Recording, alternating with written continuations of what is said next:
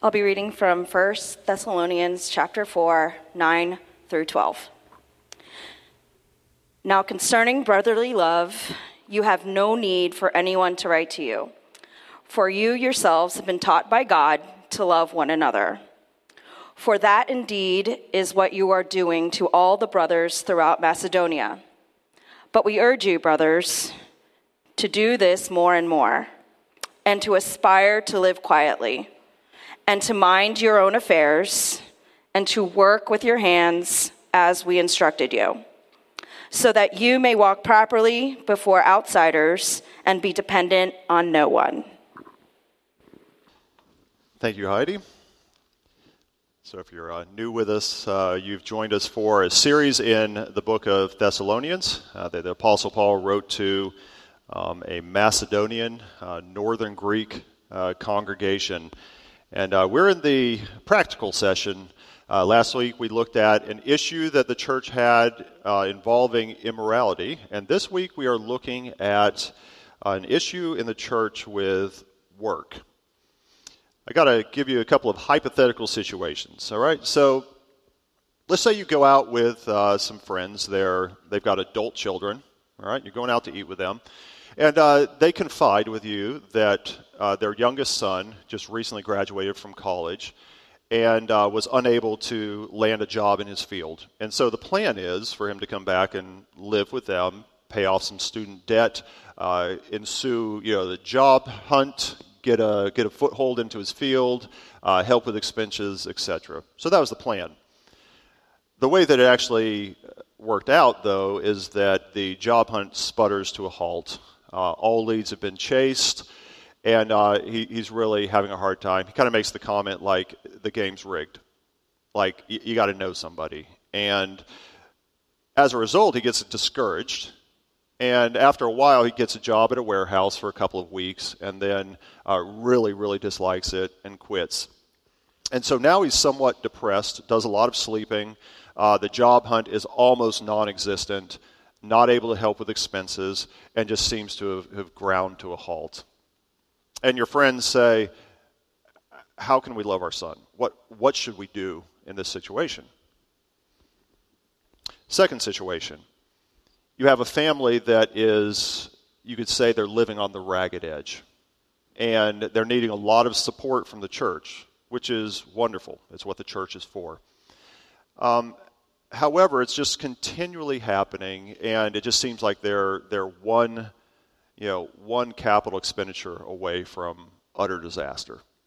And this continues to go on, and the wife confides with some friends that behind this is their families not being able to meet their needs because the husband has a very, very expensive hobby that he just refuses not to pursue.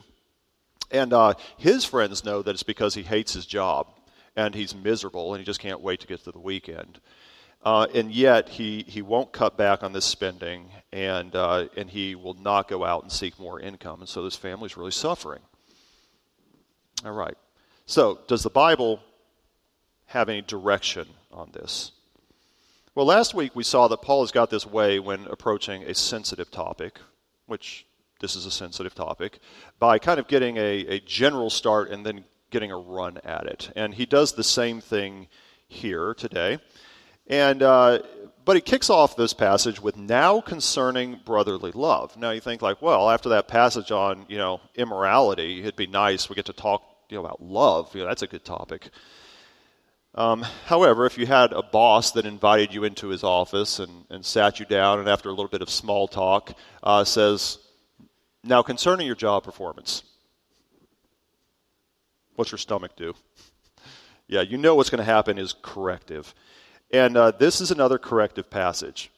And Paul's been throwing some hints at this. Back in chapter 3, he had prayed this prayer that God would cause love to abound more and more. Which you could say, that's just a really good prayer, right? We could pray that for everybody. But the thing is, he's hinting that love is not abounding in some way. And now today he says, now concerning your love. So it gives you an idea that he's moving somewhere. And then in the passage, he kind of does this rather light touch. He actually doesn't tell us exactly what he's concerned about until the very, very last phrase. But if you keep on reading, and we read to the end of the letter in chapter 5, which I believe Brandon's going to handle in a few weeks, he looks back at this passage and kind of recaps it, and this is what he says: admonish the idle. Now, idle is a fascinating word. It's a military word, and it's about a soldier that won't stay in line, right? In other words, a disorderly person. So you've got this idle person that is disruptive. All right, some commentators call it the disruptive idle. Now, he's going to return to this issue. So Paul writes another letter, 2 Thessalonians. It's written soon after this first one. And in this passage, he gives it the light touch. In 2 Thessalonians, he has to swing back around and deal with it again. And this time, the gloves are off. And here is what he says. Just listen. Now we commend you, brothers, in the name of our Lord Jesus Christ, that you keep away from any brother who's walking in idleness and not in accord with the tradition that you receive from us. For even when we are with you, we would give you this command: if anyone's not willing to work, let him not eat. For if we hear from among you walk in idleness, not busy at work, but busy bodies. Now such persons we command and encourage you in the Lord Jesus Christ to do their work quietly and to earn their own living. So here we have the disruptive idle. Now that's a very helpful term because it distinguishes, and this is an important distinction, between the willingly idle, they're choosing not to, versus the unwilling idle. In other words, someone who would work if they possibly could. And remember that some of these Thessalonian believers were being cast out of their guilds. And so they were poor, we find out, and work was hard to come by. The disruptive idle is the willingly idle, and we'll talk about why that is in just a bit. Now, I want us to kind of back into this. So instead of getting a run toward it, we're going to back into it, and we're going to start in verse 12, and we're just going to ask Paul this. Paul, what exactly is your concern here? Verse 12. He's doing this. His purpose for writing is two things: that you could walk properly before outsiders, and two, be dependent on no one. So number one, he is concerned with the church's reputation. Now consistently, Paul has concern for those who are outside the church. We'll see this in a few verses that I'll put on the screen here. So he says, I want your love to abound, first of all, for one another, and then for who? For all, as we do for you. So Paul's not just focused on the Thessalonian church. If he were here, he wouldn't just be focused on 316 Red Mill Road and the people who come and worship here. He is worried about all people, outsiders, people outside the ecclesia. He also notes that leaders, when you're choosing leaders, have to have a good reputation. They need to be well thought of by outsiders so they won't fall into a disgrace. So the leaders of the church need to have a good reputation in the community. So as we enter budget season, our budget should reflect that we have love for outsiders and not just in 316 Red Mill Road. Our leaders shouldn't be have a bad reputation in the community. They should be good members of their homeowners association. They should be good neighbors. They should be good citizens in every way. So why is Paul concerned about this? Well, he knows for these believers, they're kind of new. Right? It's a fledgling Christian community. And whatever the new teaching is, it's going to attract scrutiny. So the people from outside are going to be looking in, and they're going to say, is this group going to unravel the threads of our society? And as Christ followers, sometimes we're going to have to oppose the culture. We're going to have to run against it. But there are other times where our Christian ethic is actually going to be the thing that's holding society together. I would say work ethic is one of those areas. So he's concerned with the church's reputation. Is there anything else? Yes, the main point. He is concerned that able-bodied church members who are able to work but are not dependent on anyone. So when they are, he says, they are disruptive idle, and they distract from the care of those that we need to care for the most. So there are people that the church needs to care for, needs to come alongside. That would include people who are very poor. for mothers who are taking care of their children, for the aged parents who are no longer of working age, perhaps for the disabled. These are the groups that the church is supposed to move in and care for. And Paul is saying, when you've got people who can work but choose not to, you are being disruptive idle. We are to be caring for this group of people rightfully, but we are not because we're focused on you. And so that is Paul's concern. So we've looked at verse 12 and we say, okay, all right, that's the problem. That's the concern, the disruptive idol who are distracting the church from its true mission. Now, does he tell us exactly what the nature of this problem actually is? And he does that in verse 11. So he instructs the ones that are disrupting the church with their idleness the following way. You should aspire to live quietly and to mind your own affairs and to work with your hands as we instructed you. Paul would say that this disruptive idleness, this willful idleness, is a failure to aspire to three honorable things. In other words, it's an attitude problem. Let's look at these three things that we are to aspire to, things that should adjust our attitude about work. We should aspire first to live quietly. Now, living quietly, it could be taken as living silently or restfully. And some of you who've got young children, you're like, oh, that sounds like bliss. Live quiet, live restful. Yeah, when you tell a child to be quiet, why do you do that? Well, because their rambunctious play, which is really a beautiful thing, but it is rambunctious play, is disturbing something. That's why we say be quiet. And so you're telling them to stop disrupting. So when he says live a quiet life, he's saying stop disrupting. That's the end. And so these disruptive idol are living loudly in a bad way. It was disrupting the church. It was disrupting the society. And so the result was they were spending the resources on the wrong people. And Paul says, you need to aspire, strive, fight, work hard for, consider honorable, what? Living a quiet life. So you've got this picture of fighting hard to live quietly. Very interesting. Well, what does that look like? Well, he's going to actually, the next two phrases will tell us what it looks like to live quietly. He says you need to aspire to mind your own business. Well, that sounds kind of nasty in English, right? You say mind your own business. It's not normally a nice thing. But it would have struck them a little bit differently. It would have struck them as saying, tend to your own affairs, or maybe be busy about your own work. In the second letter, Paul says they're busybodies. Now, the truth is that if you're minding your own business, tend to your own affairs, working your own job, you don't meddle with other people's business. When you tend to your own affairs, you don't have to call someone to bail you out. It's true that when you don't tend to your own affairs, it tends to be like a weed in your garden that grows up. And I don't know if you've ever had this experience where you do something that's fairly simple, like, let's just say don't pay your cell phone bill, right? And so first month, not a big deal. Next month, they add another $100 plus a late fee, so now you have $235, and then you pay part of it, but not all of it. And then the third month, they shut off your cell phone.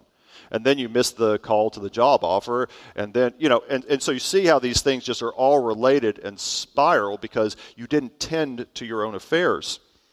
So when everyone tends to their own affairs, everyone else can get busy with the important work of loving each other better. It's possible for us to not to be employed and yet still not tend to our own affairs and mind our own business. I think of the phenomena of quiet quitting. Have you ever heard of that? It's kind of a passive-aggressive way to doing the bare minimum to retain your employment. Another spin of it is something that managers would know. It's called vicious compliance. Vicious compliance is when you do exactly what the manual says, even if you know it's going to hurt your company. Instead of the letter, you do the letter of the law versus the spirit of it. and you do it on purpose, and you say like, oh, that's the way you want to do it? You're clueless management. I'll show you. That's vicious compliance. So, it's actually, both of these are ways that we don't mind our own business, right? Instead, we swerve in and we begin to hurt somebody else's business. Now, don't hear me saying that we should stay in an unjust situation. I mean, we're not slaves. We have contractual obligations, right? So we can renegotiate, we can go for a promotion, or we have the dignity of leaving. And minding your own business may mean you have the courage to move on or confront whatever situation it is. But we're to live a quiet life and mind our business. Now, Paul says also that it means working with your hands. So he says, aspire to live quietly, to mind your own business, tend your own affairs, work your own job, and then to work with your hands. Now, I do believe that if there were information work back then, that Paul would say he would include that as well. It doesn't matter whether we're talking blue collar, white collar, whether we're working with objects or whether we're working with information, whether we're typing on a keyboard, whether we're turning a wrench. The idea here is that we work hard. Now, back then, apparently, for the Greek elite, manual labor was considered good as it went, but it was for slaves and low-class people. That was the attitude. I kind of wonder about these guys who decided willfully not to work. In other words, I'm not going to. I used to think that it had something to do with the return of Christ, that they heard Paul to say, it's happening in a week, so we're not going to do it. We're just going to sit on a mountaintop and wait. But I read through, and it actually doesn't say that that's what was driving it.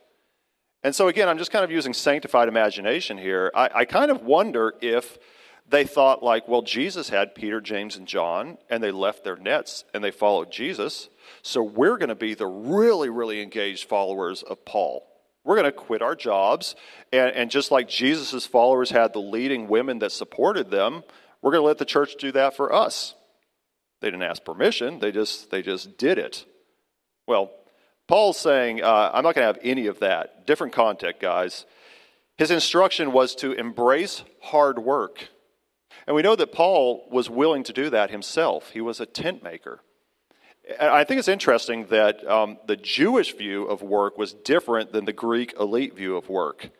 Because every person, even a person like Paul, who seems to be like really educated and high-born, every person had a trade, and Paul was willing to make tents. That was normal. I do think that in our society that we need like an adjustment on the dignity of work. I think that we need to have an adjustment even on the dignity of trades. I appreciate the work of a guy named Mike Rowe. Some of you have seen the show Dirty Jobs. And he's just a champion for working hard. And he specifies it's for blue collar or white collar. But he's a special proponent for the trades. And it kind of goes back to his high school where there was this poster that said, work smart, not hard. And another guy told my son once, tools are for fools, son, stay in school. But Mike Rowe saw that and it infuriated him so much that today he's selling posters that look like this. And so the point here is not that education is wrong or bad, but it's that there's dignity in all work. I had a teacher who was just chatting with me, and he said that he did an impromptu survey with a group of computer science majors. And he said, how many of you guys are doing this because you love coding? And most of them put their hands up. And he said, now, if you don't, why are you doing it? And they said, well, that's where the money is. And my teacher was just kind of pondering this with me. He was just musing, and he said, I wonder how many top-notch mechanics our country is missing because of that mentality. And it was just like something that marked in my mind that we need to think about all work as very, very dignified. And so Paul would have approved of Mike Rowe's crusade. He would say that work is dignified, and loving is very loving to work hard so that you can provide for your family, even if you're doing a job that you don't care for. So we've seen in verse 12 that his concern is for the reputation of the church, and that these willingly idle people are not taking the resources of the church. And now we've seen the attitude behind the idleness. It's an attitude problem. They're not aspiring to work hard, not working with their hands. They've got a bad view of work. And you could stop there and say, all right, fair enough, he fixed the problem. But in verse 9 and 10, he takes it one step further and he kind of dives in there and gets to the root of the problem. And the root cure is actually a little surprising to me. Look at the verses. Now, concerning brotherly love, you have no need for anyone to write to you. Interesting. When Paul sets out to deal with idleness, he says it's a love problem. Well, that's if you ask me, so what's wrong with this picture? What is the wrong with the people who've taken this mentality? The first thing that I would say would probably not be it's a love issue. But Paul does. He appeals to the disruptive, idle people with love appeals. What were those love appeals? Well, the first one was think of your family. The word here, brotherly love, is Philadelphia. Absolutely, the city of brotherly love. So this is the actual kind of love that real blood-related siblings have. And we've got this reminder, where we've had it several times, where we find out that our union with Christ is thicker even than blood. So even though the reputation of the church was a concern, what Paul was really worried about was these relationships. He said, you're hurting your family. And that's a powerful appeal. If you have a mother with a tear-stained face looking at her son and say, you're breaking our hearts. Well, even if you got somebody who's really, really callous, that's gonna pierce that shell. You're gonna be think twice about whatever you're doing. And so he says, guys, all right, I want you to think of your family. He also reminds them that they're being taught to love, and so it's important that they do so. And who's their teacher? God. You've been taught by God to love one another. So Paul's commending the entire church for the fact that, honestly, I don't have to write you guys about love because you are already doing it. You are taught by God, or God taught. It's one word, and Paul made it up. Brand new word, God taught. And so he cobbles it together for this purpose. Now, what's it mean to be taught by God or God taught? Well, there's no doubt that Paul and his team had taught them about love. It's not as if Paul never spoke about love or anything. But I think what he's saying is that you listened and accepted our teaching under the inspiration of God. You listened to us. You were taught by God. But I also don't want to downplay another aspect of this. I think the reason that Paul was so confident that they were going to get this is because he's referring to Jeremiah 31, which is one of the key verses in Scripture, which reads this: each one from the least to the greatest will know the Lord, because God himself is going to write the law on their heart. And so the new covenant is when God takes the law, where the law used to be the content of the covenant. In other words, this is the law of God. And he took that and he became an object that's written on every believer's heart. So Paul's team didn't have to teach them everything there was about love because the Holy Spirit was doing that. God himself was undertaking to teach them. And what is his curriculum? What's God's curriculum? To love one another. So at this point in the passage, the targets of Paul's admonition, they don't know it's talking to them. They don't know that he's talking to them yet.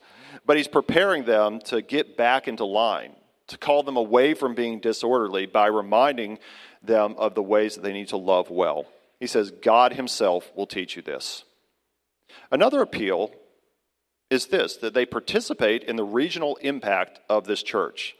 If you've ever heard of, FOMO, the fear of missing out, it's a little bit of that. The fact that this church has caught this observation about love is very, very evident. He says, just look around. For that indeed is what you're doing to all the brothers throughout Macedonia. So what's happening here, this church's love is overflowing Thessalonica and going into all of northern Greece. And he says, everybody's heard about your love. Now, how did that work? Well, for one thing, we know Thessalonica was a capital city.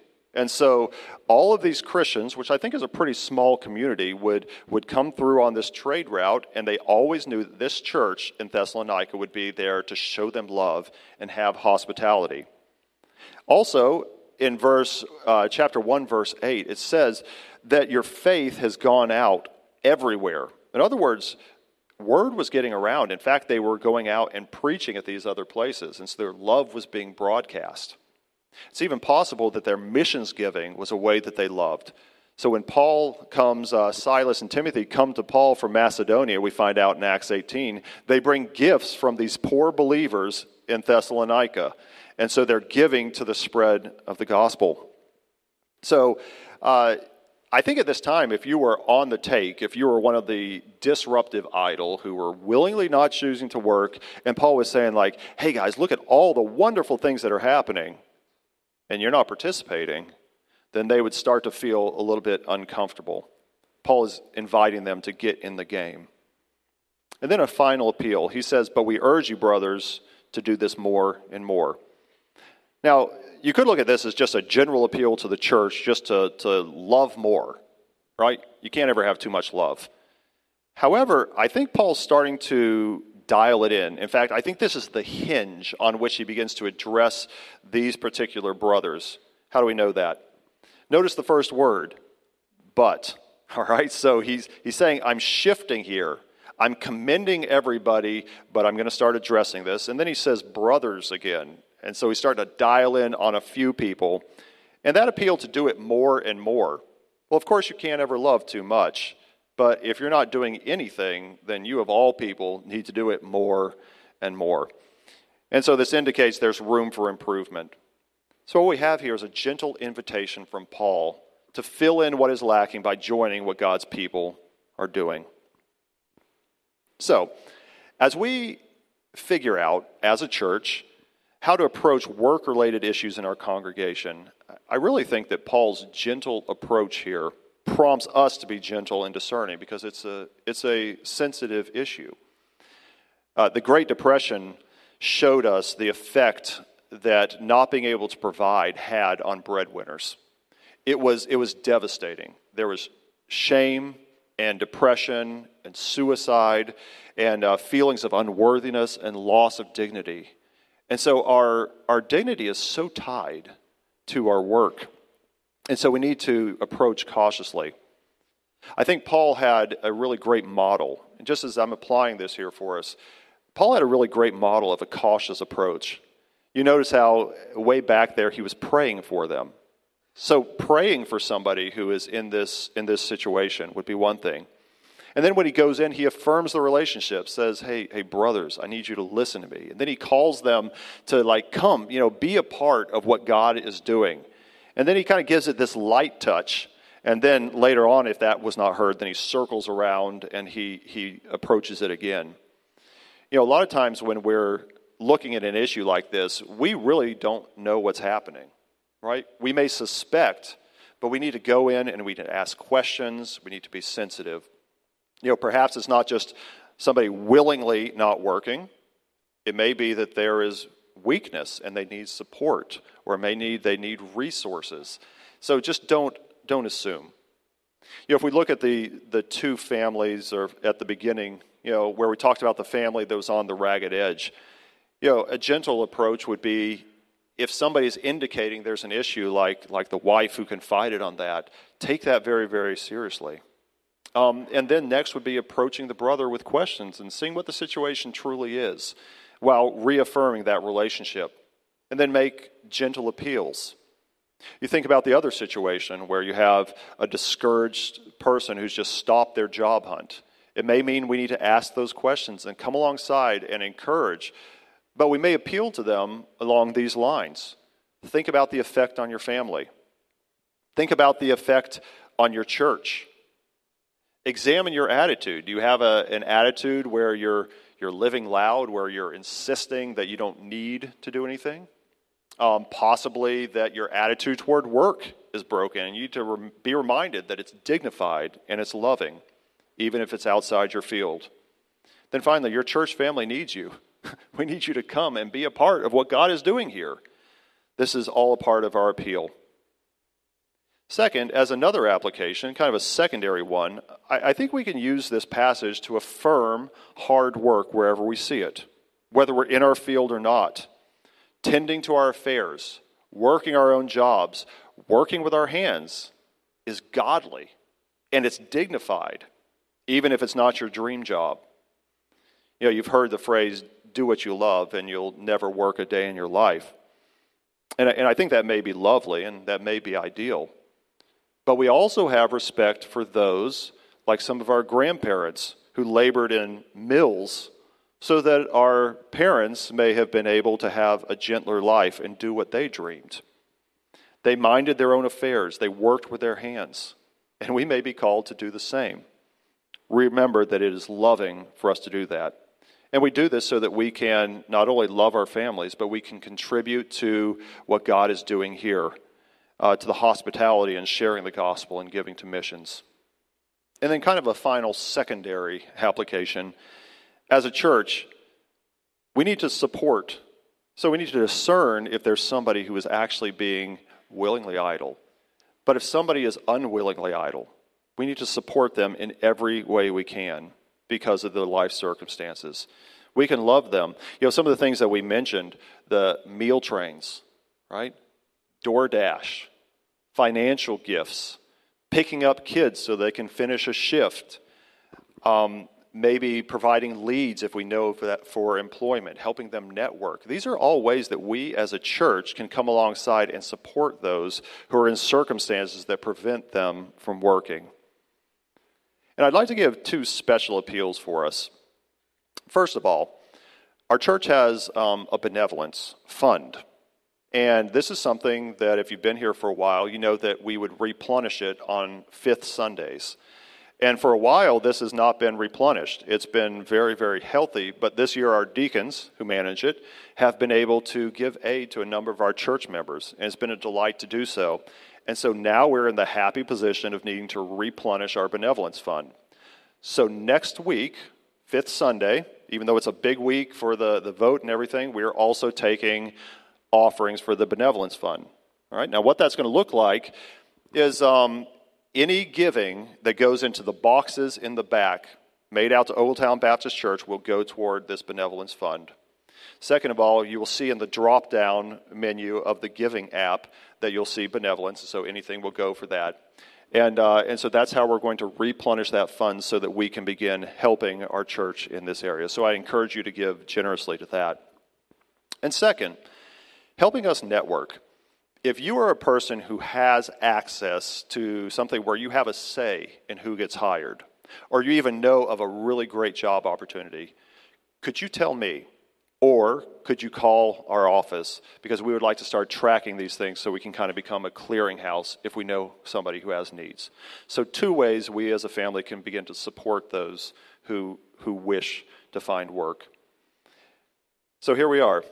Our brotherly love in this area of work is yet another way that we as a church can walk faithfully, walk worthily, and please God. Let's pray.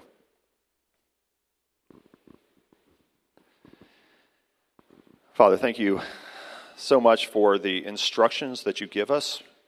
Thank you for Paul's kind heart and how he approaches this courageously, but also cautiously.